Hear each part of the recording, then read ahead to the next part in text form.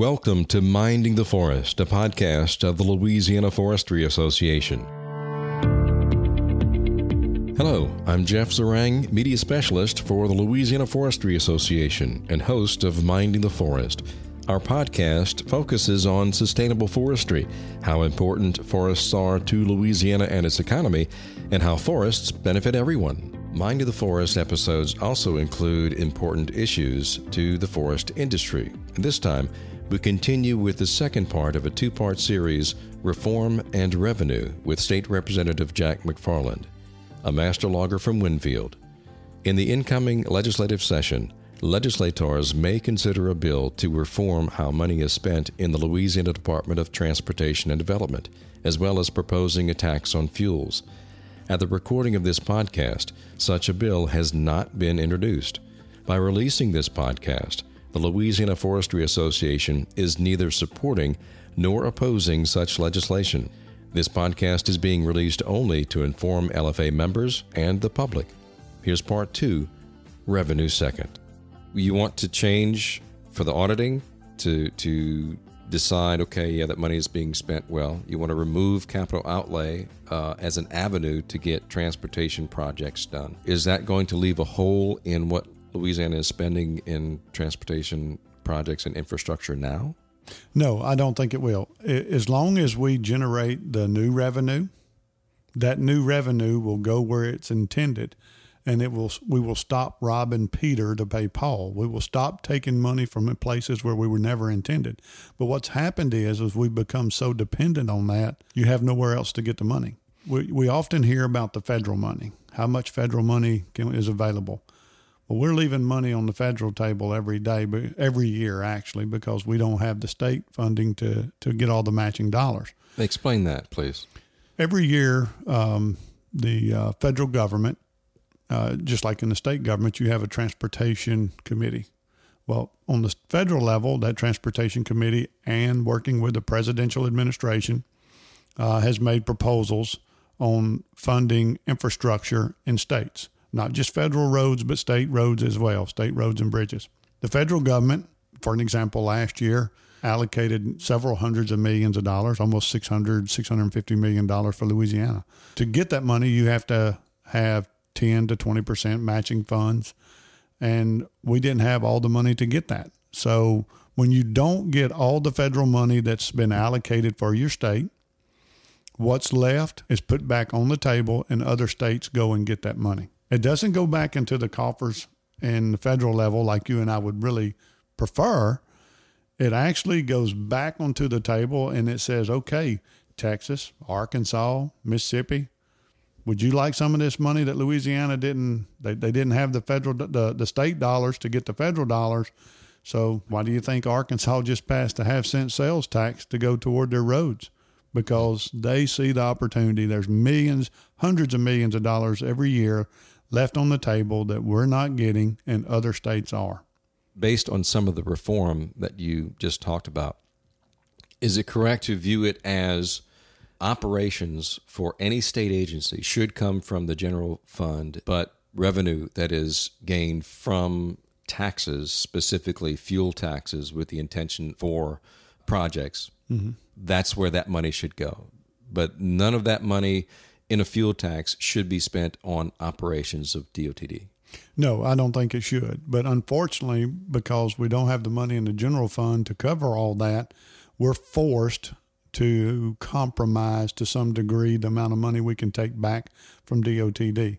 So when I say I'm going to take 4 cents back of the existing 16 cents, when we began talking today, Jeff, I told you about how all the 16 cents played out. So when you got down to 9 cents, 5 cents of it, maybe even 6, it takes to operate DOTD on a daily basis. And that's about 4,000 or less employees. We don't have the general fund dollars to cover that expense. So no, I can't. But moving forward to make sure that never happens again, I want to take 4 cents back from DOTD, and any of the new money goes into the transportation subfund that specifically says they cannot use it on ordinary operating expenses. So then it's protected. It does not allow that to continue to occur. but there's nothing I can do about the operating expenses they currently have.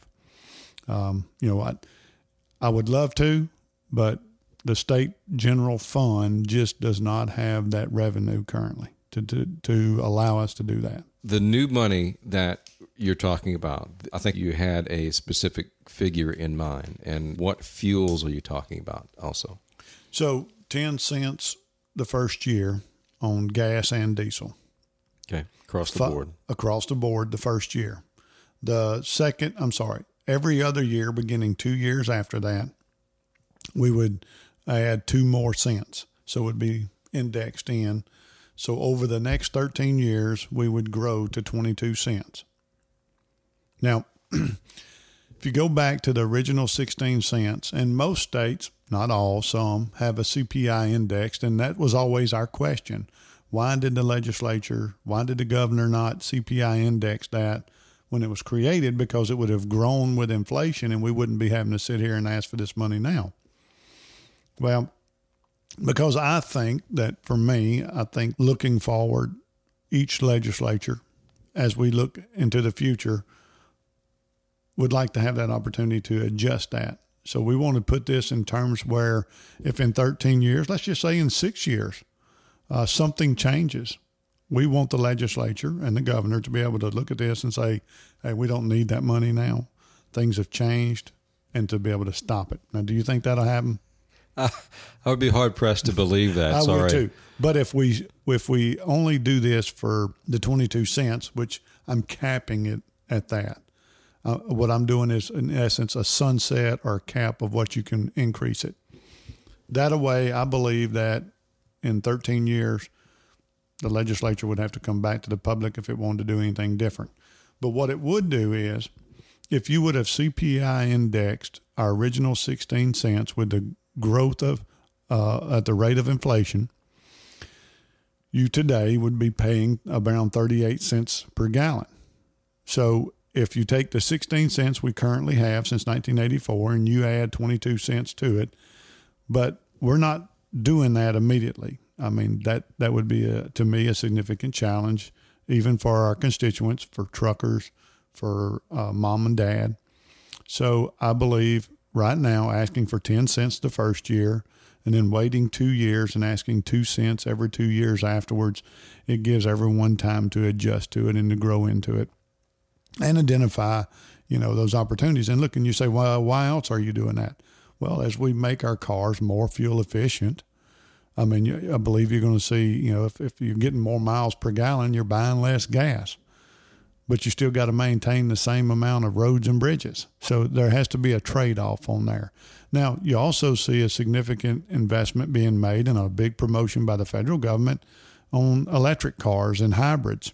So we've factored in a fee for electric cars, which would be exactly what the average family pays or spends on gas annually for automobile that consumes gas. So for electric vehicles, we've already calculated that in and accounted for that.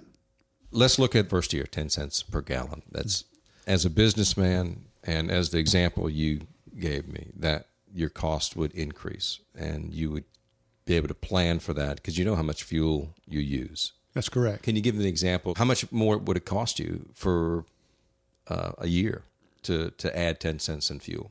So, Jeff, the way I suggest everyone do it, the way I've been looking at it for myself, so I have a GPS system in every one of my trucks, and it details how many gallons of fuel we're using every day.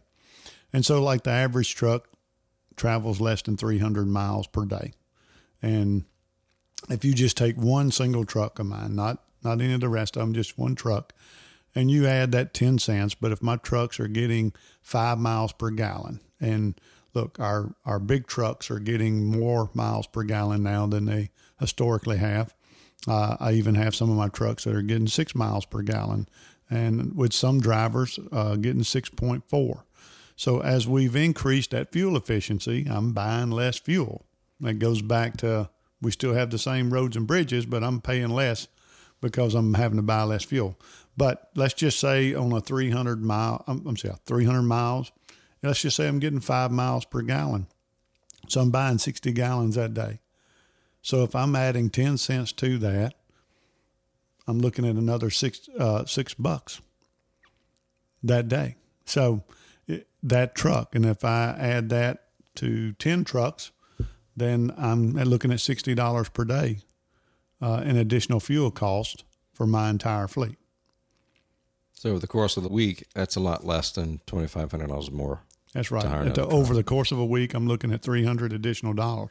Now, look, that $2,500 example of that one truck, that's one truck, one job. What I'm basing on is even on 10. So it's even a more significant savings. I would rather invest that 10 cents now and save that $2,500. So I would rather spend the $300 today, this week, and save that $2,500 by fixing those bridges. And even in this legislation, we've identified, especially, I live in a rural district, represent a rural district. We have created a rural bridge program that we would like to implement that would identify all these rural bridges that are deficient, not just the ones that are closed, but even the ones that have been degraded and have been consistently moved from 40 tons down to 25, down to 15, down to 10, down to 5. To identify those and get out in front of it and replace those as quickly as possible. That goes back to some of the efficiencies that I believe that we can find in DOTD through our engineering methods that we are currently not doing because we don't have the financial capabilities of implementing. The fuels we're talking about are only the fuels that are used on vehicles that would use state or local roads. We're not talking about any equipment that's going in the woods. No, nothing with off-road fuel, nothing with jet fuel, none of that. This is strictly gas and diesel, on-road diesel. So back to what you just mentioned concerning the rural areas. That has really been a problem in that there certainly are a lot more cars in cities. Urban areas have a lot more use for their particular roads. But when the taxpayer sees a new tax and then more infrastructure in Baton Rouge, for example, or New Orleans or Hammond or something like that, when that happens, they feel as though, okay, well, I passed this tax. My bridge is sitting over there and it's still 5 tons, can't pass over it. Are there any assurances for those folks who look at that and say, I want to make sure that that bridge is on the list to get fixed? So that's why we're putting the specific language. Without it, there would be no guarantee. But by putting the specific language identifying rural bridge program, we're creating that language in legislation that would assure the taxpayers in the rural areas that they're getting their bridges fixed as well, just like the ones you spoke of in your metropolitan areas. Now, what I do like to tell, and I like to point out, is that if you take someone that lives, let's just say an elected official, let's say another legislature representing a district in Baton Rouge, who, okay, they don't have any rural bridges in their district. They have none. But their citizens are going to have to pay this tax just like mine. But my rural bridge is going to get fixed even though they don't have any. So at the same time, my rural bridges are being repaired. What they do have is a Baton Rouge bridge over the Mississippi River. And we all know, because if you've ever traveled I-10, we're the only interstate in the country that funnels down to one lane coming off of that bridge. That is nowhere else in the country. So, those are things that we have to address, but that's important to those legislators in those metropolitan areas, is correcting that problem. So at the same time, no, in their specific district, they may not benefit individually in a rural bridge, but that big bridge on I-10 is as important to them as that rural bridge on Highway 4 for me. For those rural bridges in that particular program, are you proposing a certain percentage of the new tax to go there? We are. So what we're doing, we've divided this money, what we would like to see, any new revenue, into a 60-40 split. A 60% would go to preservation of existing roads and bridges. 40% would go to construction of new roads and bridges. And when we say new roads or bridges, we're talking about the bridge in Baton Rouge, and we're talking about I-49 from Lafayette to New Orleans that has not been completed because we haven't had the state dollars. We're talking about the bridge in Lake Charles. As you know, the Calcasieu River Bridge, it is in much need repair. So much so that now they're talking about tolls. As a matter of fact, the Transportation Committee met with DOTD and elected officials in Lake Charles, and they all agreed and have voted to allow. Now this is going to have to go to the voters, but look, now we're talking about not only would you be paying a gas tax, but you could potentially have to pay tolls if we go that direction, where you and I, who don't live there, but we're going to pay for their bridge. So Louisiana's been hesitant to go in that direction, and that's why, because you have so many of us that travel through Baton Rouge. Although we don't live there, we're going to pay for that bridge. So we're going to pay for it either way. I would rather pay for it through the gas tax than I would through the tolls. Do you think we're kind of getting to a position where it's either increase the gas tax on a proposal such as like you're proposing, or look at tolls in more places around Louisiana? Is it an either or situation? You know, the problem for you and I is that in rural areas, where are you going to put a toll? We couldn't put enough tolls. And look, let's just use my district, District 13. Now think about that, 539 bridges. Now, the folks in Baton Rouge are concerned with one bridge, and that's the I-10 Mississippi River Bridge. I have to worry about 539 bridges. So I don't think tolls are the answer to solving all our bridge problems. It may address the I-10 bridge, but then again, it's not going to do anything to address the bridges in District 13. So I still have the same dilemma. How has this been received by your colleagues in the legislature? As I've traveled the state visiting with legislators, I tell everyone I'm here on a fact-finding mission. I want to reform how we spend our money today. And I share with them my experiences as a legislator sitting on appropriations for the past 5 years, but also as a businessman, what it's costing me, what it's done to my business. And then I use that all as an example. And I've had a very good response. I've had a lot of legislators share with me their concerns. Obviously this has been a very outspoken, very sensitive. Everybody talks about it. And so they've had both dynamics in their district. People have responded positively and negatively as well. So I think it's important that, one, we have to educate the public, as well as I'm trying to educate the legislators on here's what the proposal actually is. Originally it just got out, we're just trying to do a gas tax. Well, no, I think we're trying to do something much more significant than that. I think for the first time in Louisiana and its transportation woes and the challenges we faced, we're actually seriously taking and addressing a department in this state that's one of the largest finance departments we've had, and we're actually taking time to scrutinize it and reform it and put the power of the money back in the taxpayers' pockets and give those that elect us that power that they deserve. They're the ones that deserve to tell us how they want this done. And I think previously, legislators through the decades have not done a very good job of that. And I'm not criticizing anyone, but at the same time, this is where we are.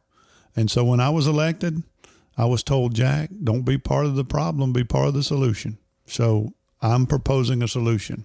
And that's what I tell legislators. Here's our opportunity to do what we were elected to do. Solve a significant problem. Now, coming out of COVID, we know that more than ever, our economy, it needs a shot in the arm. Ronald Reagan was coming out of one of the worst historical, it's a recession was what he was experiencing after the Carter administration. And this was one of the things he proposed on the federal level. President Trump did it 2 years ago, and it's still being looked at already. President-elect Biden has even said, hey, I'm going to take that proposal that President Trump had already put together on infrastructure, and I want to put that out there. So everybody recognizes that when you invest in your infrastructure, that there's significant opportunity for economic growth. And look, we just spoke briefly about the ports, but look what it does for our rail system. We have companies that are willing to invest millions of dollars creating jobs, but they're not going to do it if they can't get their goods out to the market. And Louisiana is missing out on opportunities because we are not doing that. And, we want to think about it as paved roads and bridges. It's all together. It's our water system. It's our air system. It's our rail system. It's even our state highway and roads bridge system. So this is not something new, but what we are doing new is we're reforming that agency in a way that our taxpayers expect us to do. And that's the response I've gotten from my legislators. They love that. They love the fact that somebody's stepping up and saying, hey, it's not going to be popular with maybe the bureaucrats in Louisiana, but it's going to be popular with the taxpayers, that we're finally giving them back the power they deserve. Any other reforms that we haven't talked about? There are some other proposals that I'm really not at liberty to because I have other legislators I am working with them on, and I don't want to jeopardize my relationship with them until we've worked out all the details. But there are more and more suggestions coming in on how we need to correct the system we have. And look, that's encouraging when I have legislators. And look, I even have engineers call me. I even have previous DOTD employees call me. I have current employees call me and say, hey, here's something you could do. Here's something we could do to make it better. Here's something we could do to change. Here's where I see where we could save money. That's encouraging when you have that type of momentum beginning on a piece of legislation. Now, look, we still have a long ways to go. We're not even going to get into session until the middle of April. So we have a lot of work to do. But the most important thing we can do is educate the public on how we got to where we're at. I think the public would rather have the truth, even if it's not what they want to hear. So at this point, it's really legislation that it's fluid. It is. A lot of it has been ideas that we've put together.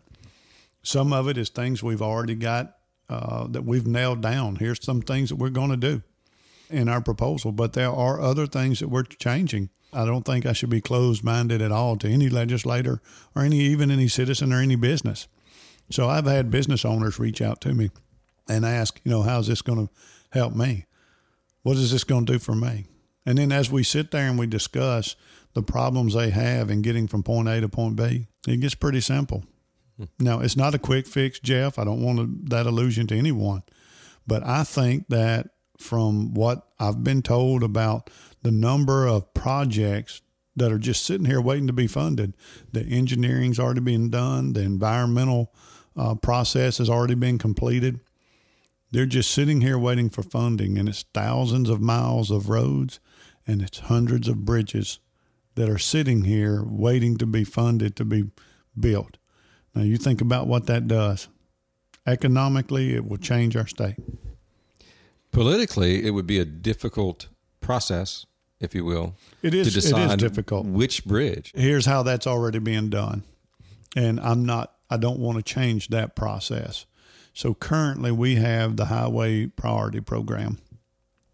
And what it is through statistics and data, real data, about the amount of traffic and the damage to the bridge, our existing road, but I like to use bridges in a lot of this. When you look at that data has already been collected. And so we will not allow that to be manipulated by politicians or elected officials.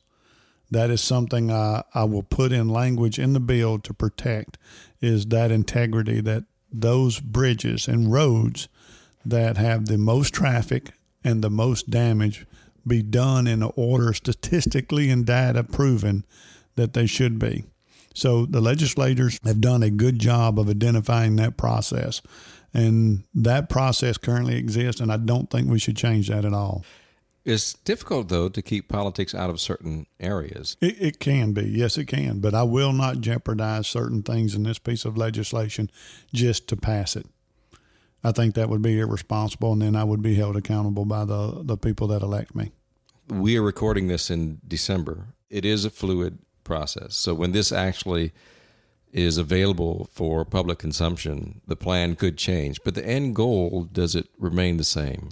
The end goal does remain the same. Our goal, and I call it the GRIT Act. This is what we're creating, the GRIT Act. It's government reform and transportation. You remember the movie True Grit by John Wayne? Oh, yes. Rooster Cogburn. That's what people want. They just want real people to do real things. And so what we're proposing is real reform in this state in our transportation department. And yes, I think that between now and April, when we go into session, yes, this could change.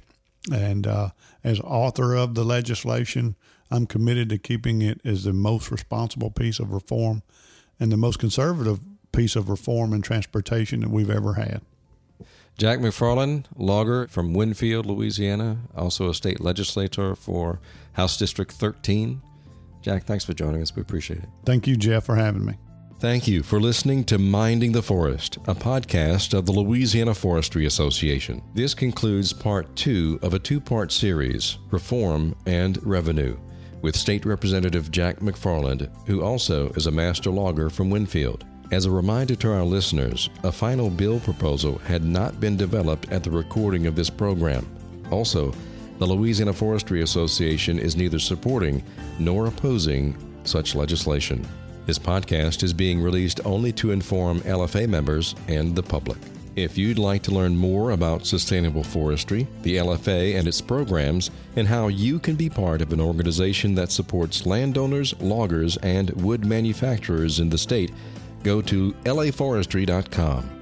Remember, at the Louisiana Forestry Association, we're minding the forest for you.